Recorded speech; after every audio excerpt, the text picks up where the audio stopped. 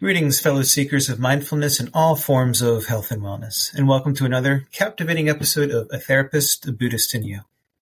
We're your co-hosts, Zal and Luke, and today's exploration promises you to be introspective and enlightening. So we're being brought to you by the Recovery Collective in Annapolis, Maryland, a wonderful home for healing, growth, and change. Go check out their link in the show notes, and if you want some one-on-one counseling from Zal, that's also the place to go. So go ahead and check out the Recovery Collective. This episode is being released the week of January 15th, and it is a fun and fruitful week, Zal, for me and some of our local listeners here in Annapolis, Maryland, in this general area. So Tuesday, which is January 16th at 7 p.m. at Club 164 in downtown in Annapolis area, I will be presenting an award-winning Your Voice, Your Future Town Hall series. What do you think about that? That sounds exciting. Yeah, I'll be there. I'm glad you will be there. I appreciate that support, and we'll be live and nationally televised to more than over 125 television stations. So, depending on when you're listening, I should be able to put that link for the live event if you want to watch it streaming, or you might be able to check out your TV station. But the topic is recovery in America, and we'll basically be focusing on measures to assist people in recovery from their addictions. So it'll be a panel. It'll be myself as the licensed therapist and certified addiction, quote unquote, I use this loosely, expert, but appreciate it. Brock Anderson, who's the founder of Club 164, which is a sober recovery club, kind of one of its first of its kind. And it's we've done an episode with the Brock and the club, county executive Stuart Pittman, and then a recovering addict alcoholic, Chad Ritchie. We'll all be on the panel, and then at the club, there'll be like 80 to 100 people, and they'll be asking questions and when it comes to the topic. And we'll also get questions from people streaming. So it's not like I can exactly prepare for this because it's a live event and it's about recovery in America, but it's certainly a topic that I'm familiar with. So if you have any interest, whether it's live or the recording, I'll make sure to put that in the show notes. So yeah. In addition to that, that will be on the 16th. And once again, for those in the area, Saturday the 20th, I'm doing a therapy and recovery workshop from noon to 5 p.m. also at the club. This was set up before this TV thing I was working with. Brock gave me a call, and they're doing a lot of things for, this is a nonprofit sober club, and yes, they have recovery meetings, but they offer a lot of awesome services. And this year, they're doing some resume building. They're bringing some people in that have the skill set to help people with their resume. They're having a lawyer that's donating his time, that people might have some legal issues. And me as a therapist, I'm going to donate my time in the sense of from noon to 1, I'll be talking about doing a live event or a workshop on kind of the role of therapy in all forms of healing. So I'll talk about how therapy can augment your current recovery if you're not in therapy, or how therapy can augment your 12-step recovery and vice versa. A lot of times people may go through getting sober through 12-step recovery, and they may have a stigma towards talk therapy. So that will be the first hour. And then I'll do some breakout sessions individually for people if they might feel more comfortable to talk to them for about 15, 20 minutes on their questions in therapy in general. If they want some referrals, I'd be glad to help them with referrals. And I'll be doing that from 1 to 5. And the club wanted me to donate some therapy sessions. So I try to find out how can I, clinically and ethically best do that. So I'm donating a handful of sessions similar to like an EAP amount of sessions.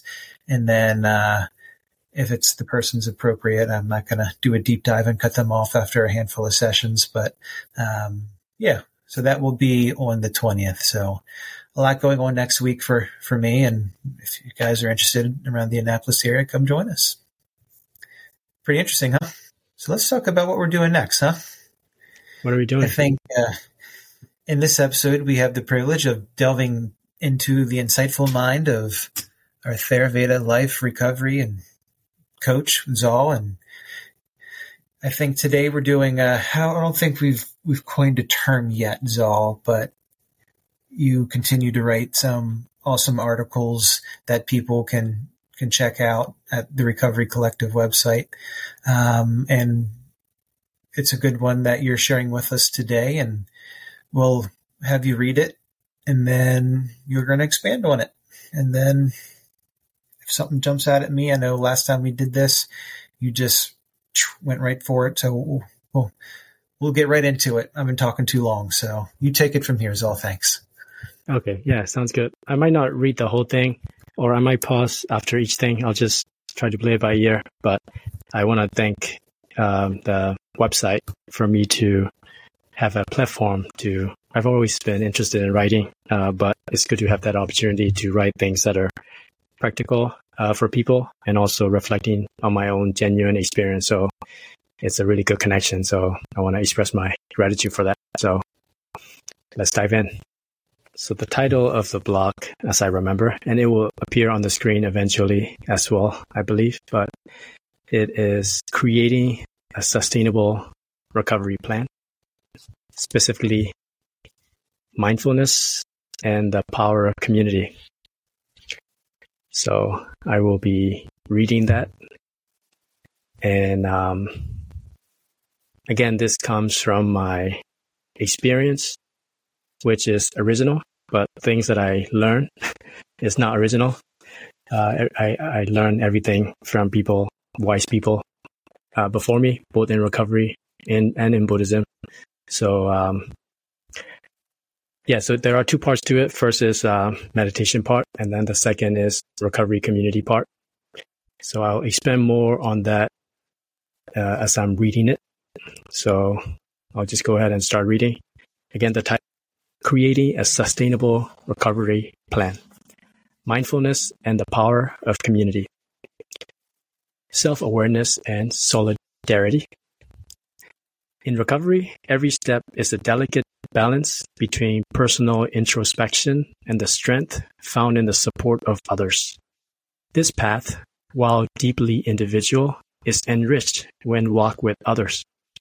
This blog will explore the essence of the first foundation of mindfulness, according to Buddhism, where self-awareness becomes our guide and the warmth of a supportive community our steady companion. Together, these elements weave a sustainable path towards healing. Let's discover how mindfulness and the power of collective wisdom can illuminate the road of recovery. First part is the first foundation of mindfulness, according to the Satipatthana, which is translated as the four foundations of mindfulness. It's a discourse, a Buddhist discourse that specifically dive into the practice of mindfulness. And the first foundation of mindfulness is mindfulness of the body, Kaya, K-A-Y-A. That's a Pali term. So this is what I have written. As we navigate the recovery journey, our first and most intimate guide is our own body, the primary focus of the first foundation of mindfulness. This ancient practice, rooted in the cultivation of self-awareness, teaches us to tune into our body's language, understanding its signals and messages as we move towards healing. Mindfulness of the body begins with simple awareness. It is about noticing the breath as it flows in and out, feeling the subtle rise and fall of the abdomen, or the sensation of air passing through the nostrils. This act of mindful noting can be a powerful anchor, bringing us back to the present moment, especially in times of stress or craving. But it extends beyond the breath. In how we mindfully observe our actions, whether eating, walking, sitting, standing, or resting, we learn to recognize our body's responses to different emotions and thoughts. This awareness is crucial in recovery as it allows us to detect early signs of discomfort or unease, which are often the precursors to cravings or a relapse. This awareness practice helps ground us in the here and now, providing a stable foundation as we face the complexities of recovery. The beauty of the first foundation lies in its simplicity and accessibility. It is always available to us, a constant and gentle reminder to return to the present moment. As we cultivate this awareness, we build a stronger, more present self, better equipped to deal with the ups and downs of recovery. So I'll pause there really quick and share a little bit of my thoughts as I'm reading it. So what sparked me to do this writing comes from the fact that I was talking to a friend and my sobriety day came up, and then my friend's response was like, "Oh, you have 9 years coming up." And it just caught me by surprise. And it makes me think about how has my recovery been sustainable, for this long. And so it was like a pleasant surprise. And then I think about what's been happening in my recent recovery and also what's been consistent in my recovery since from the beginning. And it goes to these two foundations, meditation practice and the relying and drawing energy and the strength out of the recovery community. So that's a background story. But to expand more on the first foundation, it does come from the 4 foundations of mindfulness. But what I'd like to unpack more on with this writing, with this piece is, so there's the 4 foundations of mindfulness, which is Satipatthana. 4 foundations. First is mindfulness of the body. Second is mindfulness of the feelings. Third is mindfulness of the mind. And then the 4th is mindfulness of the truth. But interestingly, there's also another expansive discourse, which is called Anapanasati, which translates as mindfulness of breathing. And it's really interesting and very long because it expands each foundation into tetrads. So it turns out to be 16 steps because each foundation expands into 4 steps. So I like to talk more about that. And there are different theories according to the canon that some people say that only if you complete all those 16 steps, the path to liberation is possible. But there are also other school of thought where you can just focus on one tetrad deeply, and then it can lead to liberation. So I don't subscribe to either necessarily or one over the other, but I would like to explore more into the first foundation of mindfulness from that point of view. So without getting too technical, I do want to share about those 4 steps, which is very relevant for recovery, is that the first 2 steps is quite simple, which has to do with observation of the breath. So when one breathes in, if it's short, one notes that that's a short breath. And when you breathe out, if it's long, one notes that it's a long breath. And those are the 2 simple instructions, but at the same time, it can be expanded into that's a deep breath, that's a shallow breath, or that's a sensation of heat at the tip of the nose when I breathe out, or that's a sensation of coolness at the tip of the nose when I breathe in. Whatever it is, it has a lot to do with being present with the body, So it has to do with the breathing, but it can be expanded into the body too, which has been very helpful for me, especially for the past few years since I started adding yoga classes and practices to my recovery journey as well. So the body can be very grounding when we're present with it. But then the 3rd and the 4th step is where it gets interesting, because after we've grounded, being present, being observant, we can start using that as a tool. So the 3rd step is about breathing in, and you sensitize your body. So you breathe in and you become sensitive to different feelings showing up in the body, which can be very helpful when dealing with cravings or dealing with stress. And as we know, or as people in recovery know, drinking or using, it's just a symptom, it's a solution. So it is as a result of something that has already occurred when somebody relapsed. There's also that term people use called a prelapse. It all starts in the thinking.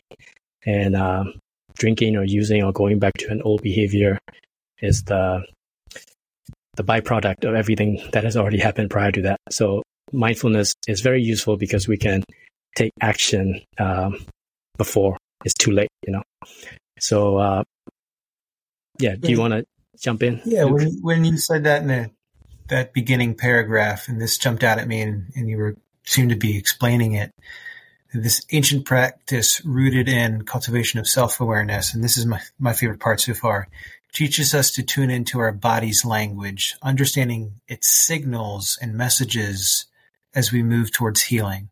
So I'm thinking about that in someone in early recovery or long-term recovery, to your point, and I'll ask you, do you have an example, whether it's for you or some of your recovery clients, that were their examples or your example of what was your body language? What was the signal for you that your body was letting you know, whether it was stress, anxiety, or craving?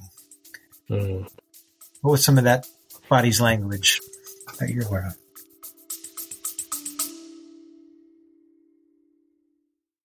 Hey listeners, we've got something extraordinary to share, a chance to reshape your journey no matter where you are. You're familiar with Zal Mal's insights on our podcast, but there's more. Through the Recovery Collective, he offers life, mindfulness, recovery coaching, and meditation groups guiding you toward a fulfilled and mindful existence, no matter your location. Zal's journey from a Burmese Buddhist novice to a skilled practitioner equips him with timeless wisdom and contemporary strategies. Whether you're navigating life's shifts, seeking clarity, or pursuing self-awareness, Zal's coaching serves as a compass guiding you toward success. The best part?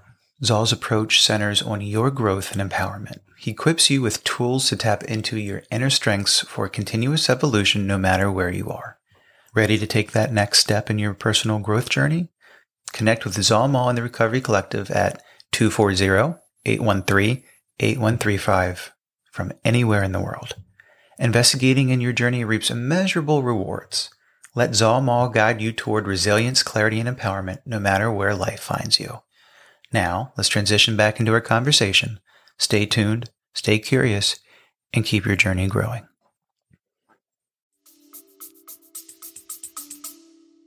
Yeah, it is different for different people, but I think there are also some generalization when it comes to fear, when it comes to anxiety, or insecurity, sense of safety, things like that.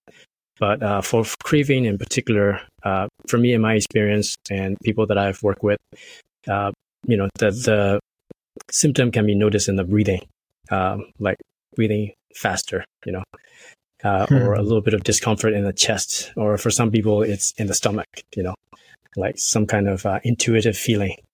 But for me, usually, at least into a relapse eventually anyway, but the sensation in general is a little bit of like untangle, some kind of entanglement, that needs to be untangled, which also has to do with the fourth step of that first foundation, which I'll share a little bit.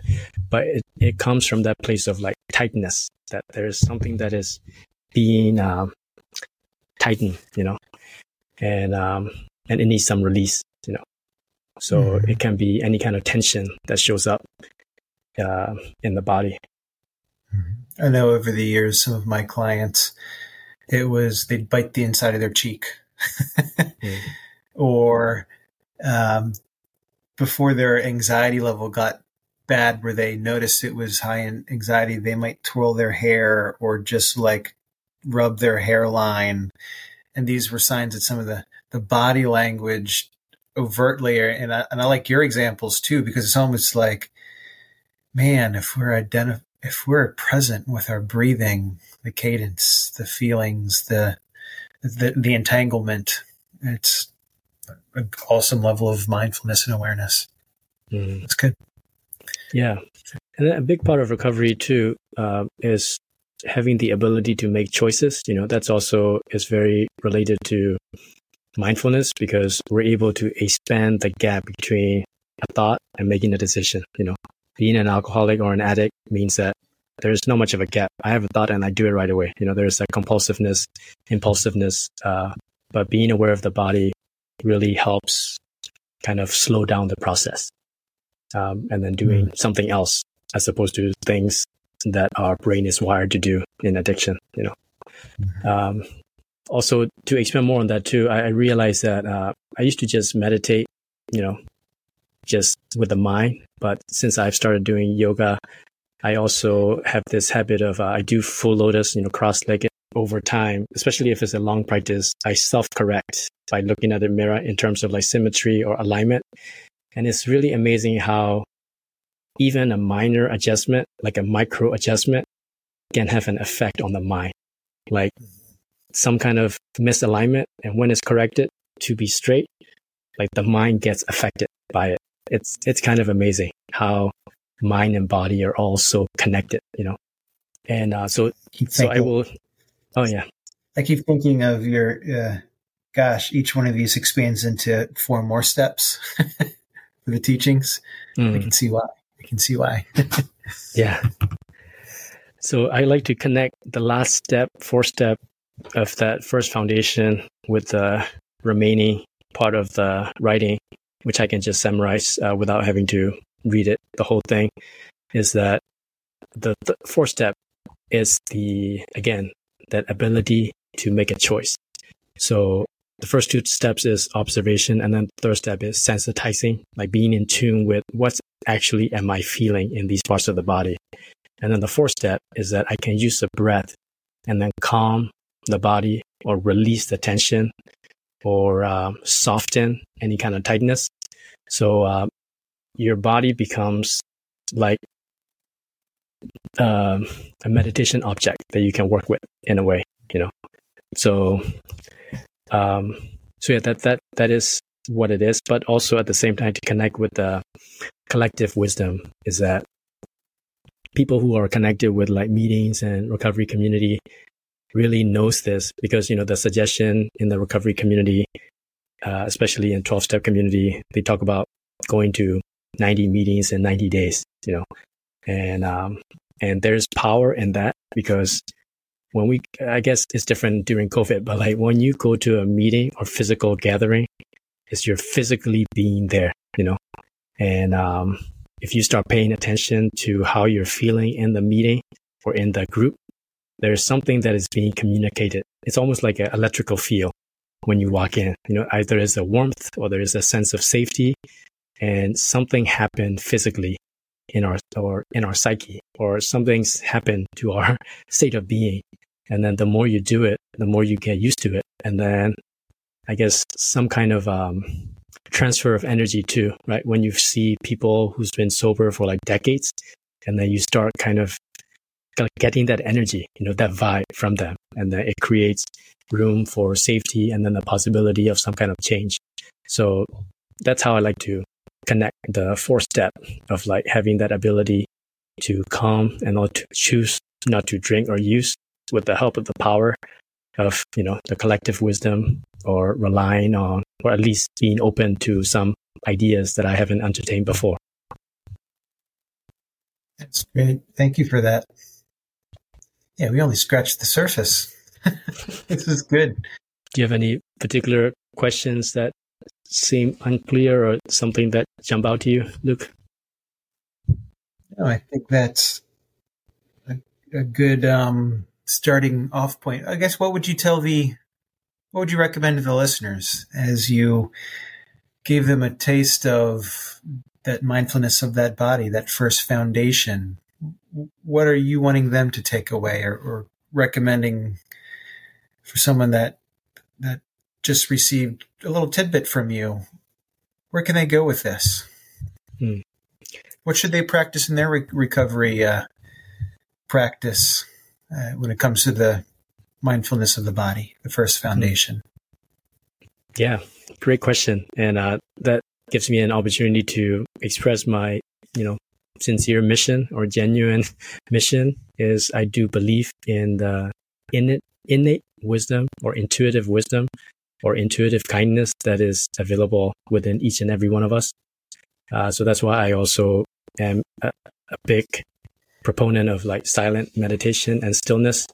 So one thing that I can share is about when we spend time with our body and with our mind in a very intentional and mindful and kind way on a consistent basis, we end up becoming a good friend to ourselves, which is a good antidote for, any kind of destructive or any kind of addictive behavior, which to me is a form of self-abuse. There is an abuse of the body or misuse of the instincts and the body. So like getting in tune and becoming familiar with how our body responds to different situations or different emotions, it becomes like something that you're working with together, and the choices, healthier diet or healthier lifestyle, exercising, they all come naturally as we start listening to the body. The body knows, the body does a lot of things that are like beyond our conception, like digestion or being able to use water in a very proportional way, or like minerals, like chemicals, and all these things that are happening. And it has its own intelligence going on. So working together with that is a great help. I hope that answers your question, or I hope that's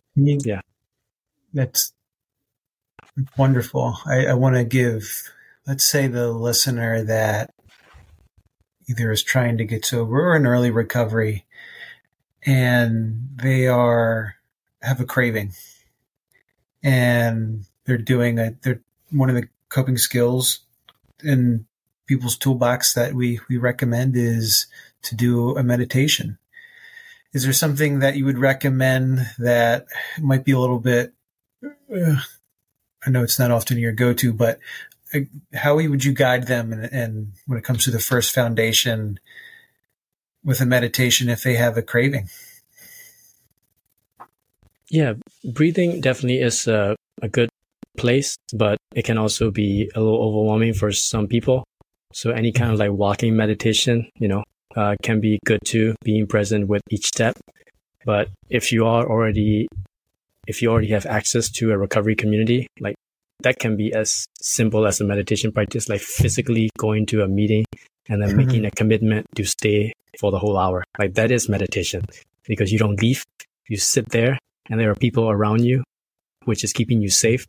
And that 1 hour, whether you know it or not, is meditation. Yeah. That you just saying that reminded me of almost countless amount of conversations I've had with people when I worked at treatment facilities, and they come into my office and they have a very strong white knuckling type of craving. And I talk with them for whether it's 5 minutes or 15 minutes, maybe 30 max, but usually that 15-minute mark is often the sweet spot. And they come into my office and they're shaking their leg and their head's down or they're up and they're just breathing hard and shortness of breath, but all those things and just full blown physical craving. And usually in 15 minutes, for the people watching on video, they're back here. And I ask them, hey, do you notice how relaxed your body is? And it's almost like a, oh shit moment that where they came in talking to me and in a 15 to 30 minute mindful conversation, I help them realize where their body is now and bringing that mindfulness and awareness to the craving's gone. And your example of walking to a meeting, feeling your feelings and feeling your body in a meeting can be a mindfulness practice. So thank you for reminding me of that it doesn't have to be this, yes, breathe this way and exhale this. No, we'll mindfully walk to a meeting and sit. Thank you. Yeah. Appreciate that. Yeah, it can just be an incremental collection of, even if it's like 0.001% of believing that everything's going to be okay, and it adds up. And then because, as an addict, we know that when we're in that withdrawal place, it's like we're going to die if we don't do that. We're going to die if we don't use it, But then as we sit with it, we realize that, oh, actually, I made it, So that becomes like a good muscle memory for next time, And over the years, that's like a muscle that is being practiced, which can be done. That's awesome. Thank you, Zal. Thanks for shedding more light on that to us and for the listeners out there. he may have read only 30 or 50% of his article. So if you'd like to read the full thing, I'll leave a link in the show notes as well. So as we conclude our exploration with Zal today, remember that the transformative power of mindfulness and the strength found in a sustainable recovery plan. Carry these insights into your recovery, cultivating self-awareness and fostering connections. A special thanks to Zal for sharing his wisdom.